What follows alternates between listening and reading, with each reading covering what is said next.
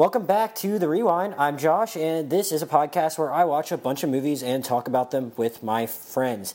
Today's episode is on Crazy Rich Asians, the number one movie in America as of the recording of this podcast, and it's become a pretty big deal because it's a romantic comedy, and Hollywood doesn't really make that many of them these days. And I'm really excited to be joined by Fred Kolb and Logan Abbott, who you heard Fred on the Mission Impossible podcast, but they both joined me on the Movie Pass podcast as well too. Guys, thanks for joining me. Well, thank you for having me. I'm very excited to share my grounded and nuanced take on this movie with the rest of the world. And I am super excited to talk about this movie. As you know, Josh, I was a huge fan, so I can't wait. Yeah, I think Fred kind of tipped his hand a little bit as to where he's going to stand on this right now. But for those who just either are still trying to decide if they want to see it or not, or needed a quick refresher on the plot, Crazy Rich Asians is about a woman named Rachel Chu, who is a NYU economics professor and a Asian American or Chinese American who's born and raised here, and she has a boyfriend by the name of Nick Young, who invites her back to Singapore to meet his family and go to the wedding of his best friend.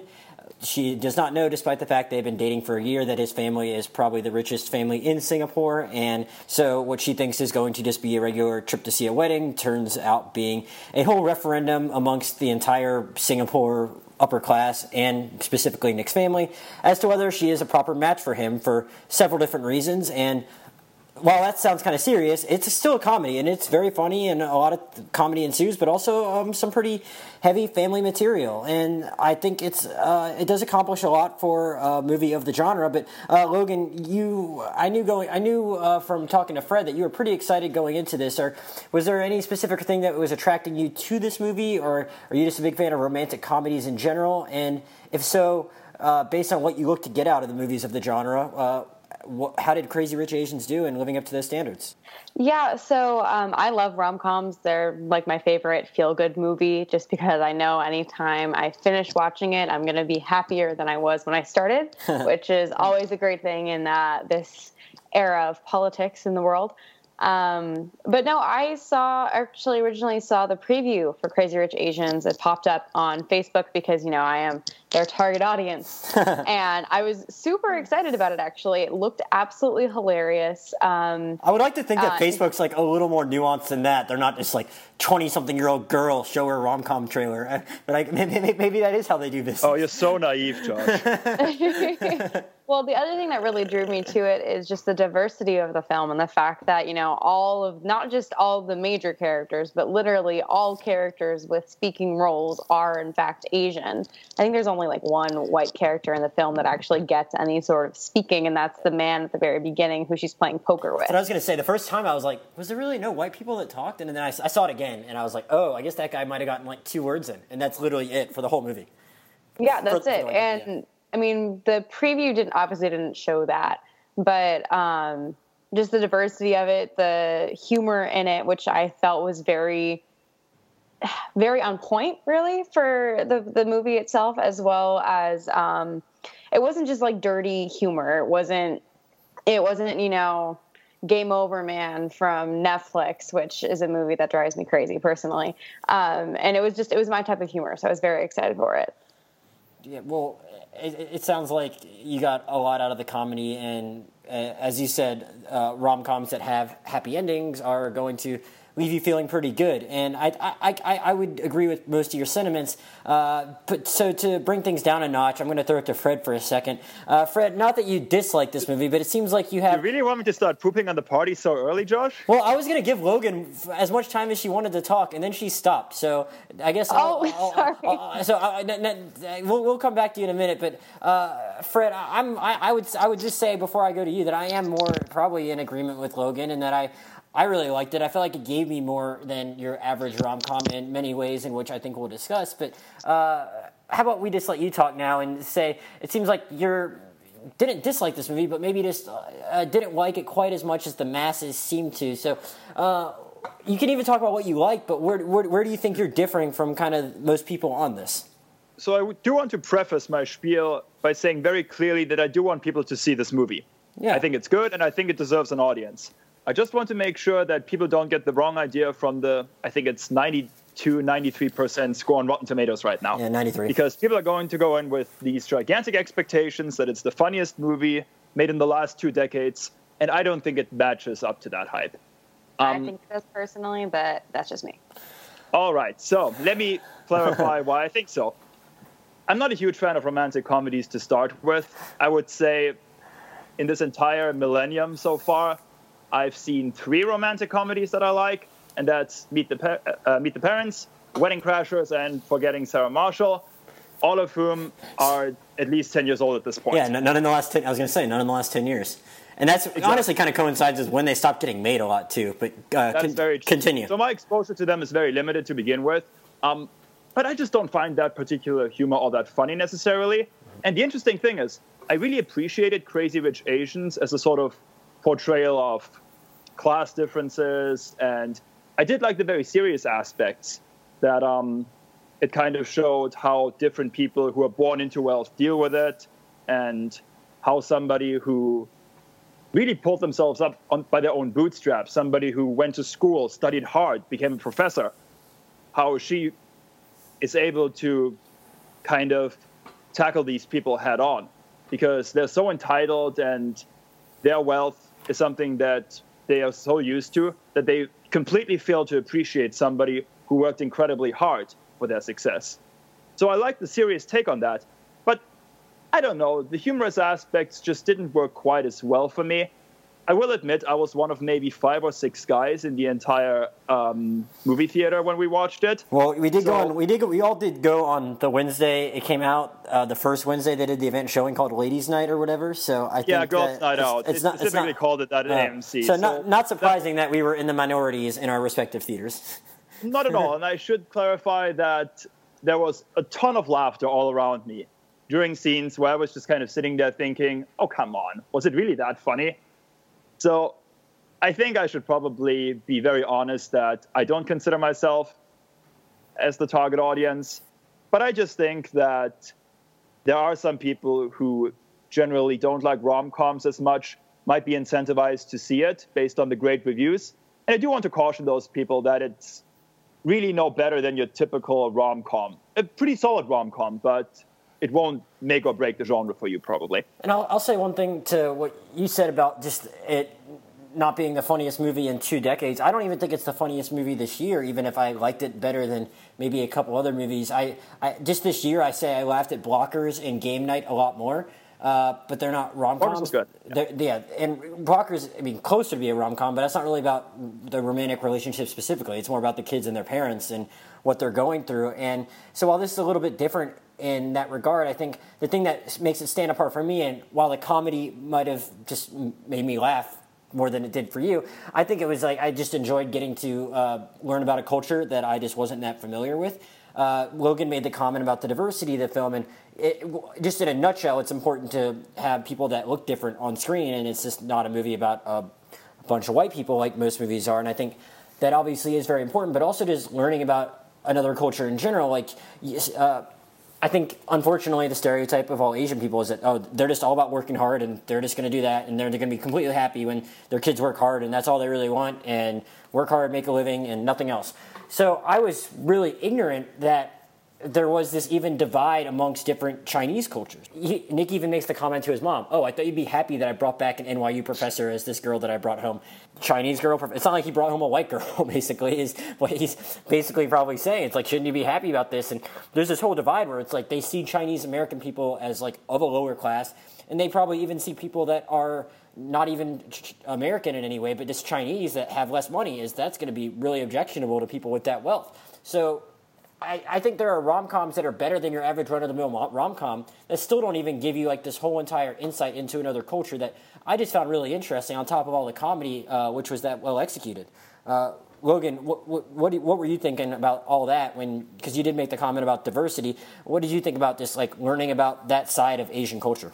Yeah, definitely. I mean, that was something that I was incredibly interested in. And what I did really like about the film is that it was a movie about Asians, but in reality, if you listen to or read anything that the author has written about writing the book and about the movie, is that it was written with American audiences in mind. It wasn't written or directed with Chinese or foreign audiences in mind. So it's a really great way for American audiences to really get this exposure to this different culture and these different class divides in that culture that, a lot of us don't necessarily share, in a way that we can understand and feel for. Because you mentioned the different levels of class in the Chinese society, and I think I read a really great article actually from Refinery 29.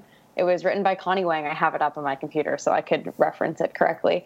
It's called "The Problem with Crazy Rich Asians is that it's not actually about us," which seems a little bit misleading, but it's basically talking about the fact that it wasn't made for Asians, it wasn't made for Chinese people. It was specifically made for Asian Americans and overall Americans to kind of understand what was going on. I thought that was really interesting. I like watching things that are a completely different window into a different culture, and I felt that this was very accessible in a very funny and relatable way, because even though I'm not Asian, I'm not Chinese, I felt like I could relate to Rachel Chu very well, especially as someone who is dating someone of another culture who had to meet the parents of someone from another culture for the first time a year and a half ago. So that was fun. Well, yeah, I like to think my family was a lot nicer to you, though. Yes, they were. I wasn't. Yeah, I mean, that's why I thought it was kind of interesting to have you guys on as guests. I assumed that Fred's family didn't. You're still together a year and a half later or whatever. So I'm assuming Fred's family didn't just give a thumbs down. But yeah, you guys probably I had a more unique perspective since I've never been a part of a multicultural couple of that nature. So maybe you guys do have a little bit of an additional insight you can provide in regards to that. But I think I have seen a little bit of that same criticism too, in that some of it coming from people that are also even Chinese American or just other people that just know more about Chinese culture than me, that are like, oh, it's not really representing all of the different cultures within Chinese culture all that well, which is just seems like a very unfair standard given how massive China is. It's like a lot of these actors do come from very different parts of China or Chinese adjacent countries, or I'm a little ignorant. Fred can probably speak to some of this better than me, like how Singapore, Malaysia, and all those different countries are still part of China. They drew actors from a lot of different places, and I think it is really important, even if, it's not going to necessarily, it's probably going to sell better and maybe be maybe directed more towards American audiences than someone in Shanghai. I think it still is really important in that they made this movie in the way they did. We talked at the beginning about basically no white people at all. It's just that this movie is going to be the number one movie in America for probably 2 weeks, and with a bunch of actors that most of us have never seen. And the guy that played Nick Young, Henry Golding, had literally never acted before. So wait, really? I didn't know that. He might have had some kind of model. He was like a TV show host in Malaysia, and that he might have been in a few television shows. Like he was literally like a co-presenter on something called The Travel Show, which I think was like on BBC, and might have had I think on IMDb it looked like he hadn't done anything. It looked like he might have been in one Malaysian film before. Had really no other acting credits to his name, and they found him out of nowhere. And I think it's important just for diversity in film going forward, because a lot of times it's like, oh, well, like we can't just have a movie with no big name actors in it, because then how are we going to attract people to the theaters? People aren't going to want to fund it then if you try and do it that way. And here it's like, Constance Wu is like an actress with some profile because she's been on Fresh Off the Boat, and Michelle Yeoh, who plays Eleanor, she's been in a lot of stuff. But by most standards, none of these people are stars in America, and it's just going to be this is like a big rebuttal to anyone that says, oh, you have to have stars, you can't just Asian Americans or Indian Americans or people like that, you can't just have them lead a film all on their own. You need to attach some other big star, and I think this proves that's not exactly the case, and that gives this movie some value even before you get to its merits, because it's going to be really successful. Yeah, and all those actors and actresses you just mentioned, I think, did a very good job. No question about that. I just wish that they had tried a little bit harder to flesh out characters on the periphery, because you do find a lot of cliche characters there. Who are you thinking about? For starters, well, there's the Asian porn producer and his oversexed Asian girlfriend, who's also making porn movies. Then, of course, you have the party boy who has a rocket launcher during the big party on the boat, which I also thought was a bit excessive. Oh, I read something about how, like, in a lot of movies, that guy would be, like, the token Asian, and it would look, like, really bad. But when you, like, have so many other different types of characters, and it doesn't really mean as much. You can just be, like, one weirdo out of a bunch of, like, a very diverse crowd. So that I see what you're saying about him knowing that he wasn't exactly the most layered. I also laugh because, that actor's on Silicon Valley, and it was just kind of funny to see him get to, like, inhabit like a total monster more so than his character even is there. And those characters only take a very small part, so that didn't bother me too much. But the two actors that actually kind of struck a wrong note with me were Awkwafina and Ken Jeong, who just kind of seemed to be acting in an almost entirely different movie, because the rest of the humor is kind of toned down and almost pretty sophisticated, I would say. But the two of them, they have something going for themselves that's a bit more, I guess, shrill, maybe is the word that I'm looking for. The humor is just a little bit more in your face, a bit more aggressive. And it just felt very out of place to me. I know we talked about it a little bit right after we saw the movie, Fred, but for everybody else, I looked at that as a critique of the differences in class in Singapore. Because if you notice, when she comes in and she meets Awkwafina's family, and she's like, wow, this house is amazing. It's modeled after Versailles. There's so much gold and white, and it's so glamorous. And, her family is very loud and upfront and in your face. And then you realize that, this isn't the type of family she's going to be meeting later.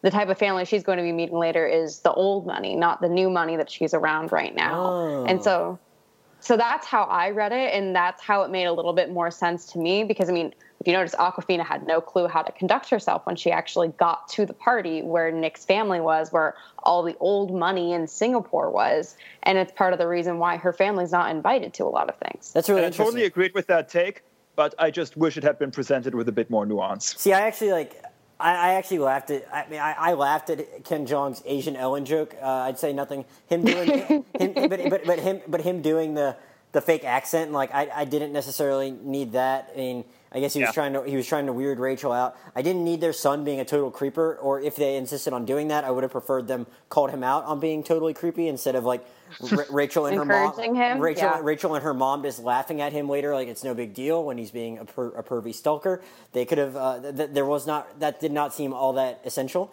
But I actually really enjoyed Awkwafina. I don't know why. I can't disagree with Fred saying that she was probably on a different wavelength than a lot of other people in the movie. But I was kind of intrigued by her in Ocean's 8, and I hadn't really seen her in anything before. But like that character really didn't have a lot to do in that movie besides like steal a couple things and just be like, that was it. Everyone's like, hey, stop stealing my watches. She's like, sorry. And then another point, she, I guess, has to pickpocket one person. And I felt like I got a much better sense of who this character was. And even before Logan put it in that context, because I hadn't even been thinking about the old money, new money thing. And that's actually really interesting because I did think like, wow, I wonder how these people made all their money. But I hadn't thought it in terms of, wow, this family behaves really differently, even though they're obviously fairly well off. It's just they're still like in a totally different stratosphere from the Youngs. Well, if we're going to look at the movie kind of in a more in-depth philosophical way, or the book, you're making us sound very pretentious right now. Oh well, yeah, you can extrapolate anything, but if you really look at it, it is kind of a critique on class, and for sure, especially because I know originally when this movie first got greenlighted, they were going to try to make the character of Rachel Chu white. They wanted to cast a white actress in it to make it really more. Glad they did it. Oh, yeah. Well, they wanted to try to make it more relatable to white audiences, exactly for the reason that we were talking about earlier, that there's this fear amongst Hollywood execs that if you don't have big name star power behind a movie, it's not going to succeed. And so in the producer's mind, at the very, very beginning, that was how it would have to go. And I'm really glad, obviously, that they didn't, not only for the diversity perspective, but also because it would have made the movie something different. It would have been a critique on racial divides within multicultural families, or, a white person coming into an Asian family. As opposed to what it really is, which is the whole class divide within the Asian diaspora. Wow, I sound very pretentious. No. It's a good point. I was just I was just making a joke. And Fred, your point's well taken on those other two characters, but how did you think the movie, I mean, even if the comedy didn't work for you as much as it maybe did for us, what did you think of how the movie just kind of handled the different levels of class in China? Well, as I was saying earlier, I actually was very intrigued by a lot of that. I also liked that the grandmother, for example, she doesn't get that big redeeming scene at any point. Oh, yeah, and she's just such a sweet old lady up until that point. Yeah. Right, exactly. But there's no reconciliation at the end between her and Rachel, because she's very set in her ways. She's a very traditional person, and you don't get a happy end with her. And I kind of like that. I thought that this is way more authentic than I was expecting it to go. Well, they announced a sequel today, so who knows? Maybe she'll still be around for that. Maybe that'll change, right? Yeah. I do think, even though the movie raises some very good points about how you choose to present yourself to other people, even if you have a lot of money, that sometimes it just took the easy way out by milking rich people spending money for laughs, which is kind of an issue I have with a lot of comedies, that people are supposed to think it's funny when people drop a lot of money on something. And of course, that was bound to happen in a movie called Crazy Rich Asians. But in those cases, it doesn't really matter to me whether it's white people spending money or Asians spending money. It's still not particularly funny to me. And to be fair, the movie avoids that pitfall a lot. But for example, during that bachelorette party on the island, I don't think it looks favorable upon them as they are doing that shopping spree. Yeah, that just seemed... I mean, I kind of figured that that's how that bachelorette party would go, but I really didn't need that to happen. Yeah, I mean, like you get the point that they're not the best crowd given what happens with the fish and all of that stuff. But I think that they at least wanted to show that. I don't know. I think what they do with that other character, I do think it was at least kind of necessary to set up like what exactly their expectations had been of Nick when they introduced the Amanda character, and then all of a sudden it's like, oh, that was the one he was supposed to end up with. And then she's not so friendly as she initially presents herself to Rachel. Like I thought that was actually kind of interesting and a little more nuanced than obviously them just chopping up the fish. But I guess in theory that kind of thing. I mean, it's not based on a true story, so I don't want to say that's something that definitely could easily happen. But in a way, I could see like someone saying that might have been a little over the top, whereas maybe some other kind of more subtle sabotage might have done the trick and not felt as out there. Mm-hmm. But let me ask you one other thing since you brought up Nick. Did you feel like the movie let him off the hook a bit too easily for not telling Rachel at all who his family was?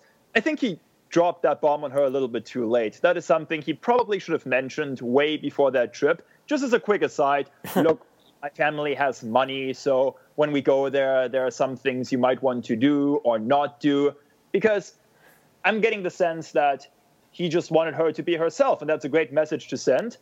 But at the same time, it also caused a lot of unnecessary problems for her once she actually got to meet the mom. So I think the movie never really addressed that properly. He's still the sweet boy with the friendly smile, and everybody is in love with him. But I think he really screwed up on that end.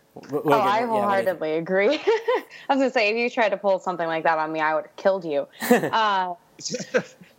But no, I mean, I think that the movie really did let him off way too easily, because all we got was, his cousin Astrid being like, you didn't tell her? Like, how could you not have given her any warning at the very beginning of that party as she's being interrogated of, oh, are you the shoes of this dynasty or that one or whatever? I thought that A, the movie let him off way too easily, and that B, Rachel actually let him off way too easily. I felt like she was a strong character, very real character, and I felt like, honestly, that she forgave him too easily for that. That sounds like a conversation that is safe to have at like the 6-month mark at a relationship, maybe. I don't know. I mean, they kind of portray him and that whole family as being like super, super famous. And, obviously like, a big deal within the Asian culture is they show that whole gossip scene just going on just everywhere amongst that whole text chain sequence at the beginning. But it seems like they're... Which I like, by the way. Yeah, it was fine. I thought that was a pretty cool scene. It's fine and kind of funny how word got to his mom's friends pretty fast. But like... It seems like they're a big enough deal that like it's almost improbable that like even someone that's purely like very solidly American like Rachel wouldn't have figured it out on her own. But like it seems like once she hasn't like dumped him after 6 months, like he probably could have. It's more believable that at that point he should have come to the realization that, oh, she likes me for me, she's not in it for anything else, and then you have that conversation. It'd be one thing if he did it on like the third date, but 6 months, okay, and then a year before you like actually like what did he think was going to happen? Like I don't understand what he thinks the best case scenario is. Like once they're in that living room of a first class compartment. What does he expect? What is the best version of that conversation for him? And it's kind of charming. Oh, we're comfortable. Oh, that's totally what a rich person would say. And did he not think it would ever come up the rest of the trip? You know, it's not very all that clear. And because he has it in the back of his mind that his whole family wants him to move back. And I think he went into it without a game plan. And I guess that could speak to more to just that character not being like having an easy, happy-go-lucky life and just assuming things are going to always work out for him, because that's probably how it goes for people that rich.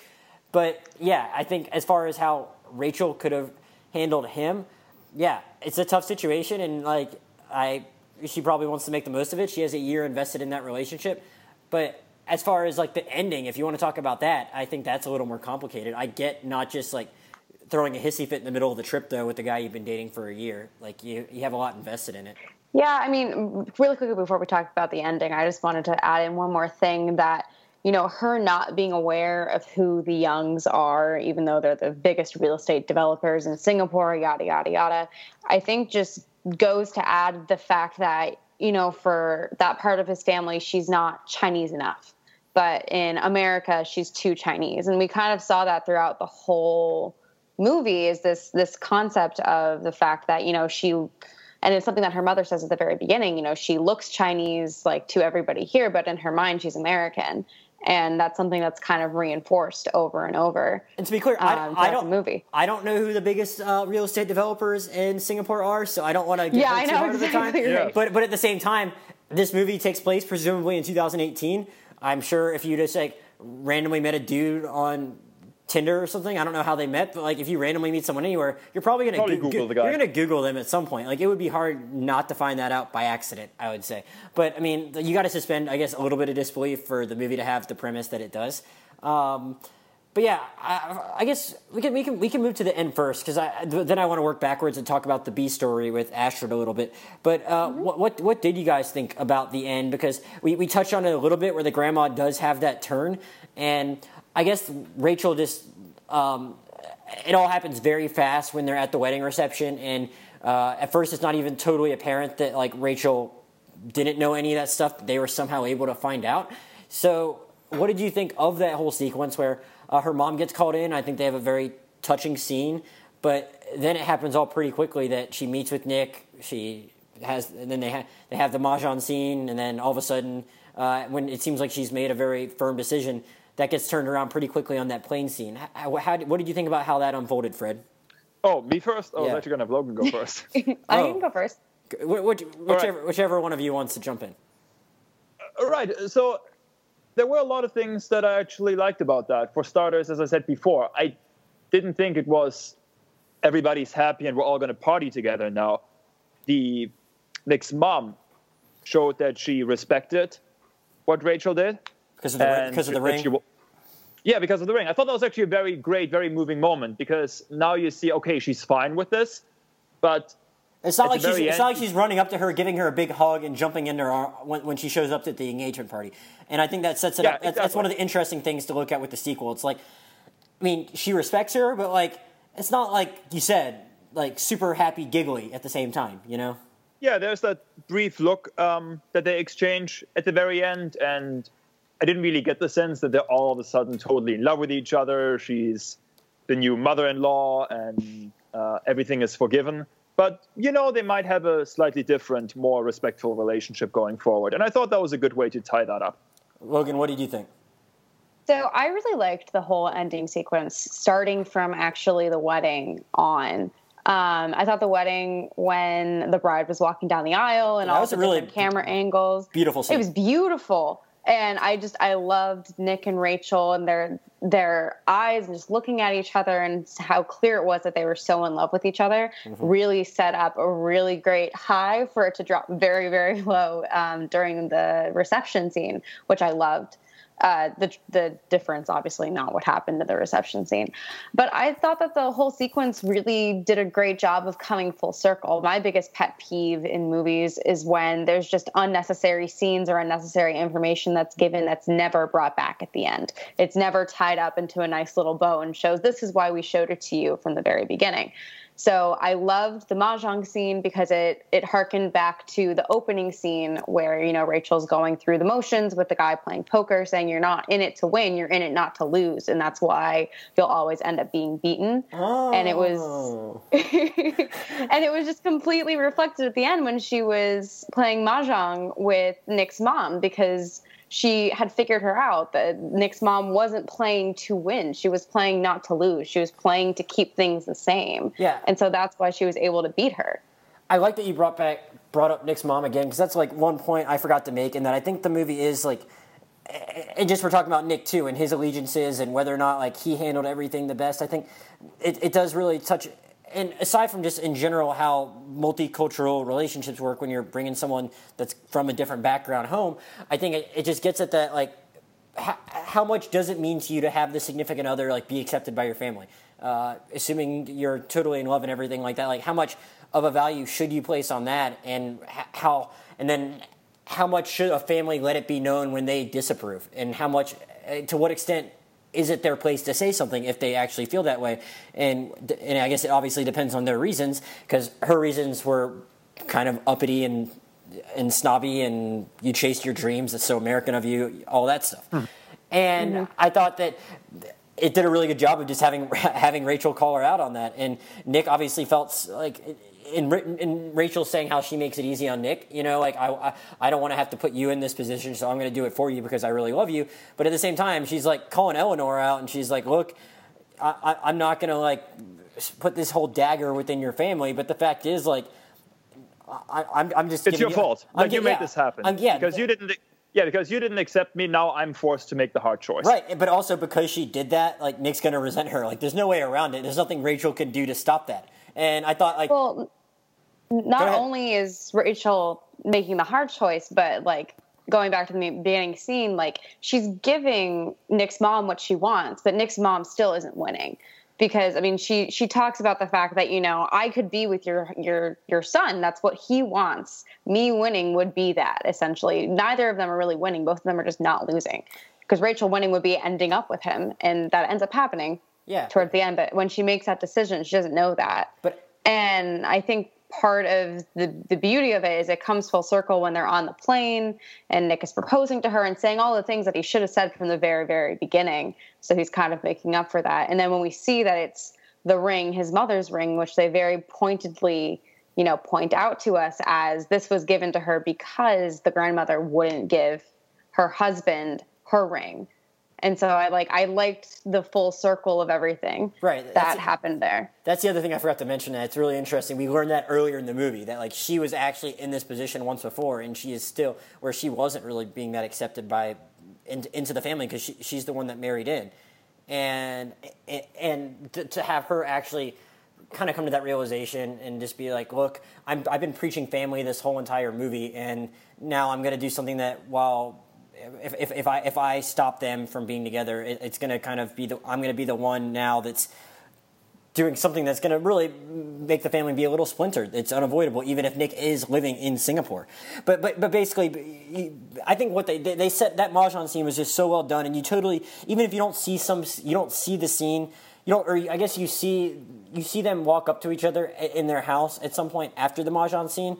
But you don't actually see whatever conversation Nick and Eleanor have after that. But that mahjong scene is so well done that you don't need to see it. You can kind of infer what all their choices were after that point. So I didn't necessarily. I thought it was totally economical and well set up, and that they just got to that point where he's on that plane, and I totally understood why. And we already discussed that, like, it didn't put everything in like the nicest, tightest, and prettiest of bows at that engagement party. Even if a lot of the people are happy, but like there's going to be another movie, and I think that's where I wanted to go next. And talking about, like, we just found out today as we record this that they did greenlight a sequel, which is not at all surprising. But I think one of the reasons why I think there's so much room left for a sequel is that, as Fred said earlier, he might have liked to have a little bit more development from some of these characters, but I think you can tell that, like, Gemma Chan is like she'd done a lot of stuff before this movie too, but like I think she is like obviously a very talented actress and very beautiful and all that. And it's like I thought they gave Astrid a pretty full arc within this movie, but like they could do so much more with her on top of like the characters that they already did develop in this. So what did you guys think of that B story that they did with her and how that would be kind of worked into a bigger part of a sequel? Well, Logan has a pretty controversial opinion about that, actually, if you want to share that. Go. Yeah, so I really wasn't a huge fan of the B plot that Astrid was involved in. Really? Yeah, I mean, I felt that it was a little stereotypical. I felt that it was just incredibly depressing, and there wasn't really a moment where, I mean, we got the scene at the very, very end during the credits where she kind of winks at the guy. But it just felt like all the movie was doing was just kind of beating Astrid down. And I understood why it was there. It was basically the exact foil to Nick and Rachel's situation where, you know. That's how it could go wrong. Yeah, like that's how it could go wrong. Like this is what you could do. But at the same time, I didn't feel like there was ever any acknowledgement from any other characters that this is something that they could learn from. It's not like Nick knew what was going on with Astrid and her husband. It's not like he could have learned from it and made another decision. Rachel knew what was going on, but it basically just looked like it was a warning to Rachel of this is what you have to look forward to instead of something that I think Nick should have taken in and should have learned from. Fred, do you agree? Not necessarily, although I would have preferred it if Astrid's husband didn't have an affair, because that seemed kind of a cliche way of destroying the marriage. I would have liked it a lot. Easy way to make the audience take sides. Yeah, exactly, because I do think that there are some very valid points raised in that relationship, in the sense that it is difficult to be with a spouse that has considerably more money than you do. There are challenges in that, no doubt, as Rachel is learning throughout the entire movie. But now that you've added in the component that the guy is cheating on her, well, of course she's going to be in the right. And I think the more interesting take on it, that it's very difficult to reconcile a marriage that takes place between people who've grown up in such different circumstances. I really think that point was lost a little bit, and I think that's a shame. Even though I did think that they played that arc very well in what is essentially a funny movie. There was a lot of poignancy to it, and I did appreciate that the movie tried to tell that story as well and didn't just go for cheap laughs throughout the entire time.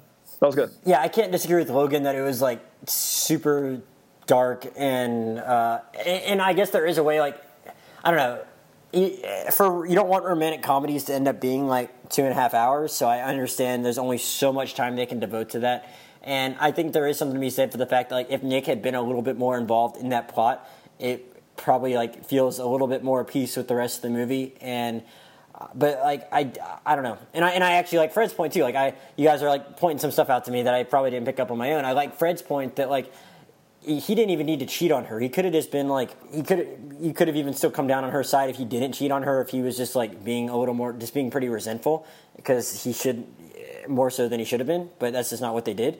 So yeah, I don't know. But like I really like that actress, and I think that I like obviously there's that thing in the credits, and that guy is actually like not a nobody actor. He was on Glee, so who knows? It seems like they're yeah. Now I recognize him. Yeah, I was like so confused when I first saw him. I was like, I know that dude. How do I know that dude? And it was just like driving me crazy till I got home and could look at IMDb.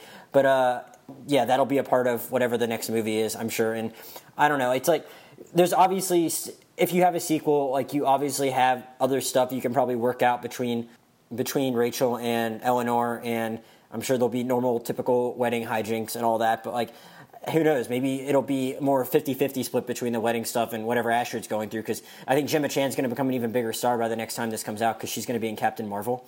So, yeah, it'll be really interesting to see how they decide to handle that going forward. Did you guys have any other thoughts? I feel like I think specifically on that, something that I left the movie feeling is I felt like Astrid kind of embodied this stereotypical Asian wife, like stereotype, if that makes sense. You know, very accommodating, very sweet, like very much like keeping up appearances. And that was something that I wasn't a huge fan of.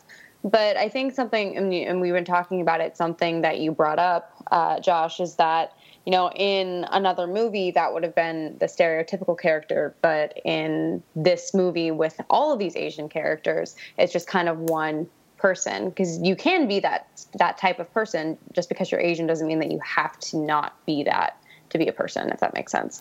And that's kind of something that I realized as we're talking about it. Yeah, but I also think being as put together as she was and trying to put on a good face and everything, that's like a rich person thing too, though. I think even more so than an Asian person, like they're gonna put up appearances, and that's just kind of like how it is. But yeah, no, your point's well taken on that. But I mean, I hope that like they give her more to do and flesh the character out better going forward, because like I think she's like still like a very intriguing screen presence. I'm trying to think if there's anything else. Like I mean, my hope is going forward for the sequel is also that they don't take the meet the parents route, because those movies just got progressively worse. And essentially, this is kind of a version of Meet the Parents, right? You're being introduced to the spouse's family, and things don't necessarily go that well. But now everybody's sort of at peace. So I'm just hoping that they don't go too crazy with the comedy going forward, that the jokes become cruder, and that they just keep trying to top the previous installment.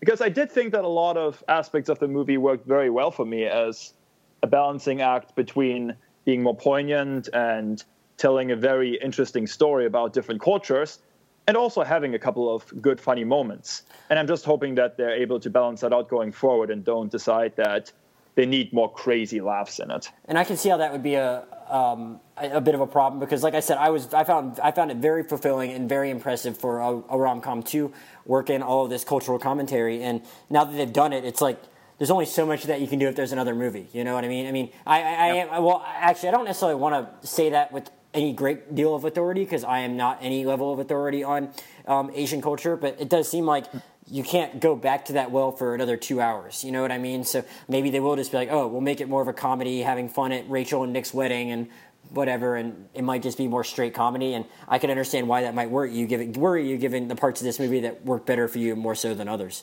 I will say it was certainly, just as a quick aside, it was a fun movie to look at. You know, say what you will about excesses and all that, and whether or not like we should be too happy with seeing wealthy people being super extravagant, but I had fun looking at the movie visually. Apparently, I was just watching before we got on. Like, some of it was actually CGI at certain parts. Like, what? Really?